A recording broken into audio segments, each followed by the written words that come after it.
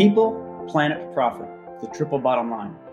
John Elkington invented these concepts, plus others like the green consumer, green growth, environmental excellence. John, in your new book, Green Swans, you discuss solutions that take us exponentially toward breakthrough. Can you share a particularly poignant example of these solutions? Poignant, I'm not sure, Jeff, but one that's very striking to me is the market trends in renewable energy. I mean, I'm old enough to remember when people thought renewable energy was almost a physical impossibility. And now we have the extraordinary fall in the price, both of solar and wind. I mean, we're struggling a little bit with batteries, but I'm sure we'll catch up. And for me, a green swan is a market trajectory rather than an individual company or leader, although you could say companies and leaders have green swan characteristics. And making sense of that emergent future is what we'll be exploring today's conversation. Welcome to the Knowledge Institute podcast, where we talk with experts on business trends, deconstruct main ideas, and share their insights. I'm Jeff Kavanaugh, head of the Infosys Knowledge Institute, and today we're honored to be with John Elkington, founder and chair at Volans and Sustainability, described by Business Week as a dean of the corporate responsibility movement for 3 decades. John Elkington is a global authority on corporate responsibility and sustainable development.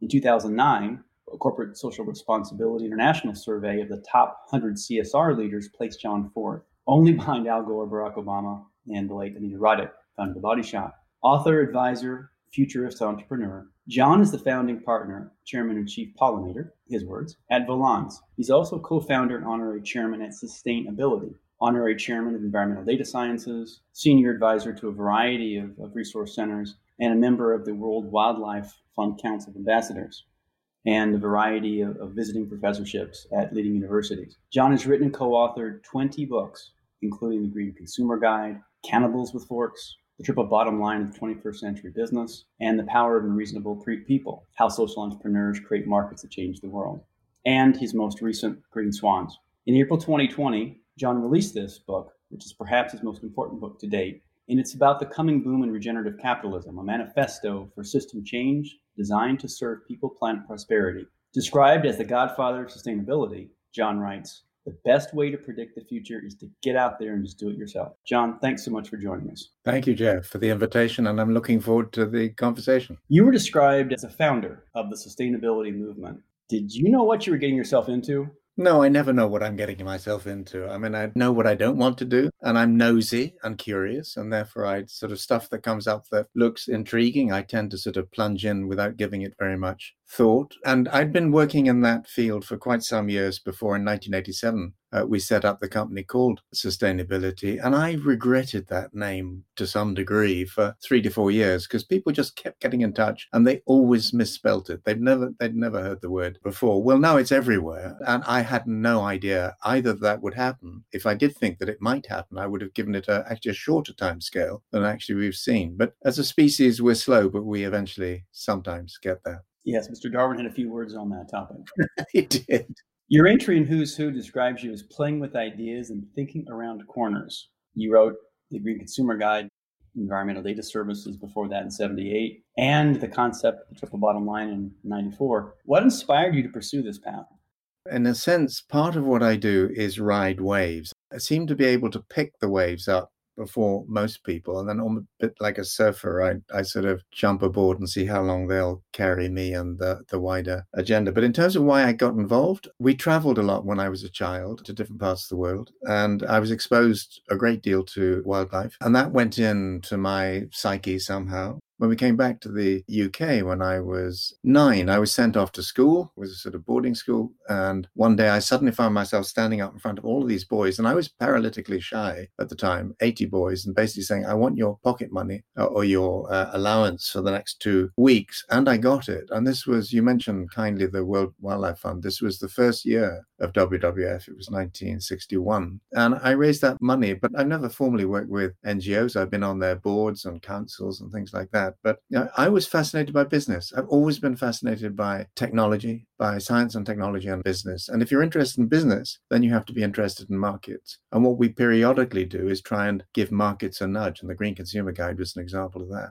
What is the strategic or the differentiator for Volans? What are you trying to accomplish with that company? part of what I've done over the years is to try and bring the outside world into corporate boardrooms, C-suites, and so on. And in 2008, with a colleague, Pamela Hartigan, who was also my co-author on the book, The Power of Unreasonable People, we set up Volans. And at that time, there was a huge interest in social entrepreneurs, people who are trying to address the world's big problems, but through new types of business model and so on. So Volans was initially founded to bring social entrepreneurs increasingly into the world of business. And when we started, business just didn't know who these people were. I mean, they'd sort of got their brains around why they should talk to people like Greenpeace or Oxfam or whatever. But social entrepreneurs seemed a bit weird. These people did actually want to talk to business and work with business, but didn't know how to do it. Whereas the NGOs, the activists, really hadn't wanted to. But once they were inside the boardroom or whatever, found that was quite useful. Over the 12 years since we founded Volans back in 2008, the agenda that we've been working on has expanded. We're still working with social enterprises, social entrepreneurs, what people would call impact entrepreneurs, impact investors, and so on now. But we've also started to embrace, about 5 or 6 years ago, some of the people who think exponentially. So you think about Singularity University, Google's X facility, the X Prize Foundation, and so on. There is, particularly in California, this group of people who think we've got to 10x or 100x everything that we do. And I've got to the point in my life where I'm beginning to think, unless we do that, all of our talk about sustainability and sustainable development, so on, actually is going to blow away in the wind, because the scale of the problems that we face is growing so fast that we've really got to step up, or in a way, get out of the way. Speaking of scale of problems, how has COVID-19 impacted the sustainability and other change agendas? Earlier this year, we did a piece of work for the World Business Council for Sustainable Development, so a platform of a couple of hundred leading companies and their senior teams around the world. And we looked at the impact and implications of COVID-19. And one thing's very clear is that it's accelerated a bunch of things that were already starting to happen. So you think about technology trends like digitalization, you think about the contraction, the simplification of supply chains. There are already people starting to talk about that, but this has given a really big push in that direction. Unfortunately, it's also given quite a strong nudge to some of the things that I suspect most of your audience wouldn't like to see in the world, and that particularly the spread of autocracy, of extreme populist politics and so on. We might think that this was going to blow all of that away. I don't think it will. I think it's given a very, very strong nudge towards science, or, people, particularly even, global leaders have been thinking that science was in some way ignorable or dispensable along the route. And I think what COVID-19 has shown is how completely dependent we are now on science, whether it's for producing vaccines or antibody tests or whatever it is. And my hope is that people will learn from that we are in the process of creating a bunch of so-called wicked or super wicked problems. The book's full of them. And COVID-19 is just the latest reminder that when we talk about things like the climate emergency, we're not talking about something that is, a choice. It's a reality that's building very powerfully all around us. And if we fail again to address it in good time and good order, God help us and God help future generations. In 2018, you wrote in Harvard Business Review about the need for strategic recall of your own concept of the triple bottom line. What did you mean by this?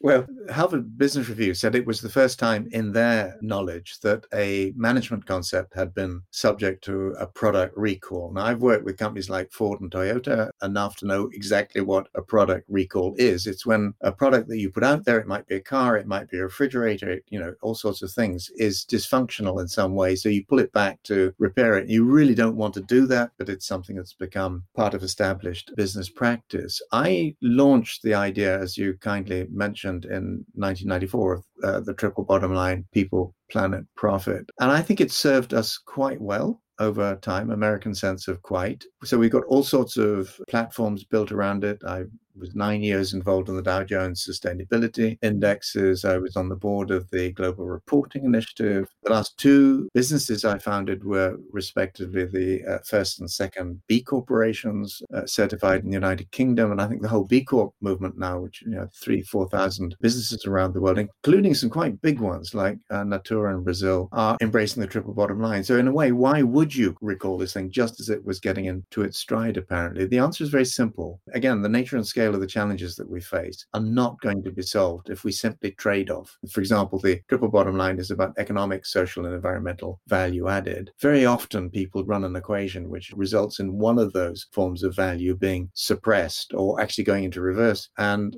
we're basically saying, unless and until we can integrate all of this into real world solutions, this is not going to work. Now, just very quickly, the response was several people were absolutely incensed, but hundreds upon hundreds of people said, thank God, it's forced us to think that's useful. And we've actually evolved the idea since then. So it hasn't gone away. It's just been reframed. Some people in Silicon Valley might call that triple bottom line 2.0. In a way, it's very easy to take concepts and just be programmed by them, assume that that gives you the right sort of outcome. And all we were saying was, are you really sure? Are you really, really sure? And let's collectively pay a little bit more attention to how this is actually working out in practice. And also stack it up, benchmark it against what we increasingly know needs to be done. As it happens, I did that more through intuition than it wasn't strategically planned out in any great detail. But so far, I've been actually very pleased with the way sustainability industry or movement has responded. You mentioned science. And you mentioned rebooting this. As an engineer myself, I like this idea of everything coming into a unified field theory. In the absence of something like that for corporate ESG metrics, what can the C-suite really do to deliver on these goals, and how can they think about them? Yeah, it's funny because, again, I'm old enough to remember when we, in the 1970s, first started to approach major companies and say, we'd like to come in and talk to you about safety, health, environment, these sorts of issues. And then over time, total quality management and sustainability and all the rest of it. And to start with, the response was absolutely not. We do not want you anywhere near the guts of our business. And if you saw anyone, you saw public relations people and lawyers, people in very much in defensive roles. That's changed completely now. And you typically see people at director and board level. And I think to your question, I think one of the things that's changed most profoundly is that there's been a generational shift or two, given that business generations tend to be rather shorter than human ones. And the people now increasingly in C-suites and boardrooms know this stuff is coming at them, know somebody's going to have to act. And therefore, that's been a psychological shift, which I would describe almost as seismic. I think people are pumping out new funds. They're pumping out new promises and commitments, not always understanding what those commitments actually mean. So on the one hand, I'm pleased that this moment has been reached, but I also think there's a very major quality control issue at work here. And I think, again, critics of business often are just knee-jerk in terms of their criticism, but there is need now for serious and sustained challenge to some of these positions that companies think that they're taking. And very often, I'm not saying that they're fraudulent, but if we believe that the world is safe simply because of what we're now being told, I think that would be a fundamental mistake. Perhaps the floor is raised, and while the general level is up, there are still a few mountain peaks fully emerging that can be those green swans you talk about. Moving back to the triple bottom line for a moment, you mentioned it once as a genetic code, the triple helix of change for tomorrow's capitalism. What did you mean? The double helix expresses itself in some quite complex mechanisms at times, but it is an integrated set of solutions. And the idea of the triple helix is that we're talking here about not just financial performance, but economic performance, social performance, and environmental performance. And whatever we do has to hit off all three of those bases simultaneously. Otherwise, it's not going to deliver the systemic change that we need. And one of the companies we're working with at the moment is a Swiss pharmaceutical company, Novartis. What they're doing is trying to put a financial value on social and environmental progress. Now, I think that's important. I chair the advisory board that is informing that work, but I do think this is broader than financial. I think the economic piece is really, really important too. And one of the things that is very clear at the moment is that the economy and our current forms of economics and our understanding of what capitalism is and should be is proving to be quite dysfunctional. Once again, you are listening to the Knowledge Institute, where we talk with experts on business trends, deconstruct main ideas, and share their insights. We are here today with John Elkington, the godfather of sustainability, inventor of the triple bottom line, and expert on regenerative capitalism. John, in your new book, The Green Swan, you contrast this notion of exponential breakthroughs with the Nassim Taleb's and the others, the black swans. Could you maybe go into that comparison?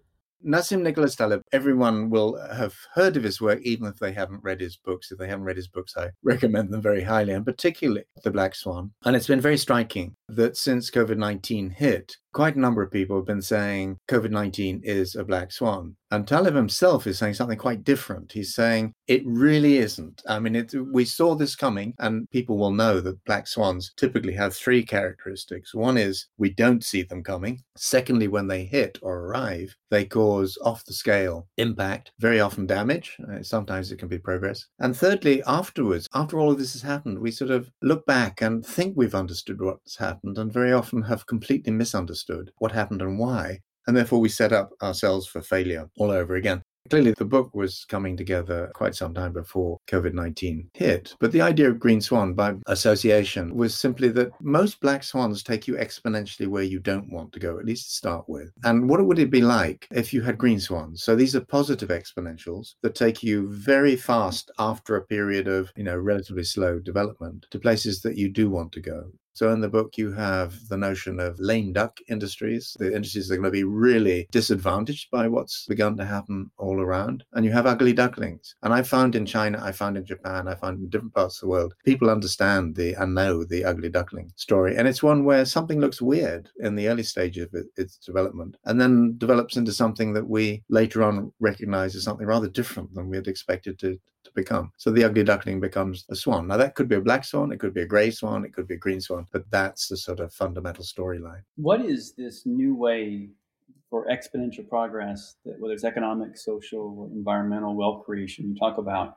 How is it a better way, or what's different about it going forward than maybe what we've seen in the past for wealth creation? For me, the green swan notion is incremental change is good because that's where we all start. We've all got to try stuff out. We've all got to start from grassroots action or whatever. And we learn a huge amount from doing that. But unless and until collectively we start to realize the gap between where we currently are and where we would need to be by the 2030s, we're deluding ourselves. One of the things I just constantly do with companies, time and again, you hear companies saying, what are we already doing? And how does that map onto the 17 UN global goals? And they come up, if they hit 5 or 6, they think fabulous, we're well positioned. But I'm pointing them to the fact that the first 2 goals out of 17 are no poverty and 0 hunger. Now, even if you were aiming for the latter part of the century, those would be exponential goals. But the UN is saying it wants those goals delivered by 2030. Now, that calls for a very different mindset, a very different level of ambition and performance targets, which are just off the scale, different from the ones that most companies have embraced to date, which is why I've been reaching out to some of the people in Silicon Valley and places like that to get a sense of where their thinking is going. The billion-dollar question then is, who are today's ugly ducklings that have the potential to become tomorrow's world-saving green swans? We've now set up a Green Swans Observatory. One of the people we've just pulled in to the observatory is very expert in this whole nexus or cluster of electric vehicles and batteries, autonomous vehicles, smart grids, renewable energy, and so on. And I think one of the things that's really interesting, and this for me would be a genuine green swan, is how lots of different things are converging in that cluster, which takes us towards not just smarter mobility patterns, but a systemic response, which links all of these different things together. And over time, where houses, and it's long been talked about in places like California, houses have their backup batteries, they become part of the electricity distribution and storage grid. So I think what we're seeing is a number of these things happening simultaneously. Another one would be agriculture or food production. So if you think about soil health, it's very interesting that you're starting to see people talking about carbon capture, not just simply pulling carbon dioxide out of the atmosphere and pumping it into disused underground sort of oil and gas caverns, but saying, how do you bring that carbon back into the soil in such a way that you boost long-term soil health and fertility?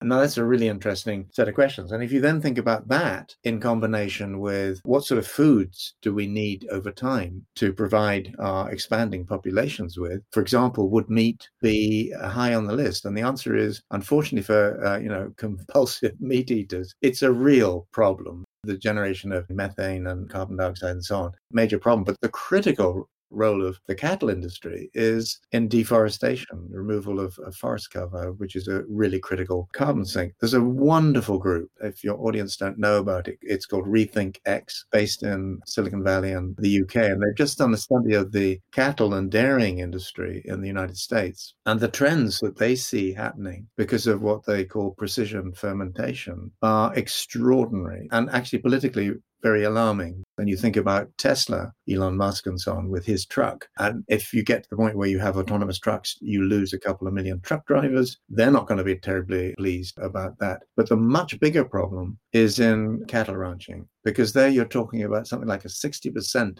reduction in cows on the land. So Rethink X are talking about basically the disruption of the cow. So that's another part of the puzzle. And then you've got synthetic biology, you've got synthetic meat, you've got synthetic chicken, you've got synthetic fish, you've got all of these different things coming together. And you've got sort of growing understanding of how food and nutrition relates to long-term health. And you've got insurers starting to become interested in what people are eating when they're sort of offering lifetime insurance cover. So that's another nexus which is starting to come together. And a third one that we're starting to look at now is finance, which links to everything else, of course. And that's not simply about ESG. I think ESG is a symptom of the fact that the financial world is beginning to pay attention to some of this stuff. But a lot of that, again, is knee-jerk. Oh, BlackRock's doing it, we should do it. For finance to really play its role in all of this, it's really going to have to pull up its collective socks over time. You've called it 2020's exponential decade, and I think you covered it somewhat. Do you think this is where it's because of the awareness or because we'll actually get something done? No, Jeff, I think it's for something rather different. I think the awareness is increasingly there. And I think there's a sense among ordinary people that whether you take plastics in the ocean or you take fires, droughts, floods, or whatever, they intuitively sense increasingly that the world is not going to be as they imagined it would be in the next sort of 20 or 30 years. And you look at the polls of people's confidence in the ability of their children and grandchildren to enjoy a better world. And it's actually falling quite markedly. So I think what's driving this is something much bigger. I'm going to put a public health warning on the front of what I'm about to say. I went to study economics, first time university in late 60s. I gave it up after 1 year because it seemed to have very little to do with what I saw then in terms of environmental challenges and the Vietnam War and so on. But two economists really live on in my memory and mind. And one of them was Nikolai Kondratiev, and the second was Joseph Schumpeter. And they both said broadly the same thing, that our economies never go in straight lines. They almost breathe. They have cycles. They move in waves. And I think these things, you can dispute how long they go on for. But let's say, for the sake of argument, somewhere between 40 and 50 years, we're coming to the end of a wave. And that's a wave that began with the Bretton Woods Conference in terms of geopolitics. It began with Milton Friedman in terms of macroeconomics and technology, IT primarily, but some biotechnology in the mix there. And that's driven global growth and this latest round of globalization. But I think we're coming very sharply to the end of that. So a lot of people are talking about, is this a V-shaped recovery? We're going to see a U-shaped, a W-shape, or whatever, or could it even be an L-shape or whatever? I think this is going to be a very extended period of time, something like 12 to 15 years, before a really genuine recovery starts to come through, driven by different mindsets, different priorities, different politics, different technology. The reason I say that is because every 60 or 70 years, we go through one of these periods of meltdown. And the first diagram in the book, remember this was written last year, and I've been using the diagram for a couple of years, is called the U-bend. In your view, how can a leader make decisions with long-term impact while operating in this short-term, highly uncertain world? Any guidance you can provide?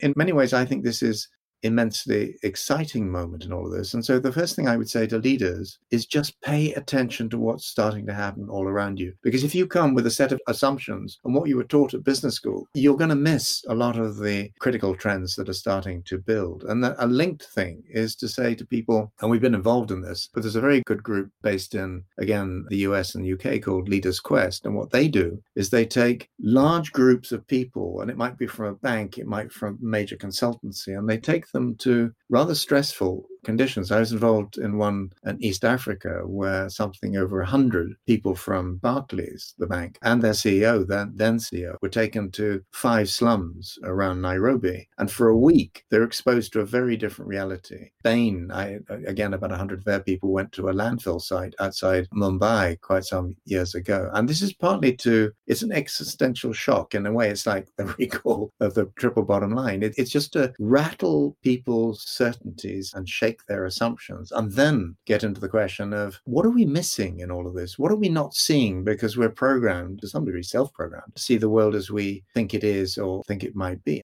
You've had the Dieselgate scandal, and now you've got them racing to become, the world's predominant electric car company. Now, again, who 5 or 6 years ago would have predicted that? And I think what you're seeing there is some sort of pattern, which is black swan events. Dieselgate, you might say, was one of the ones that the rest of the world didn't see because they just didn't know that level of fraud was possible, let alone being practiced by Volkswagen. But a black swan event is very often what shakes people up to the point where they then start to think about different ways of doing things, and particularly about system change, how you change the way things are and the way things operate.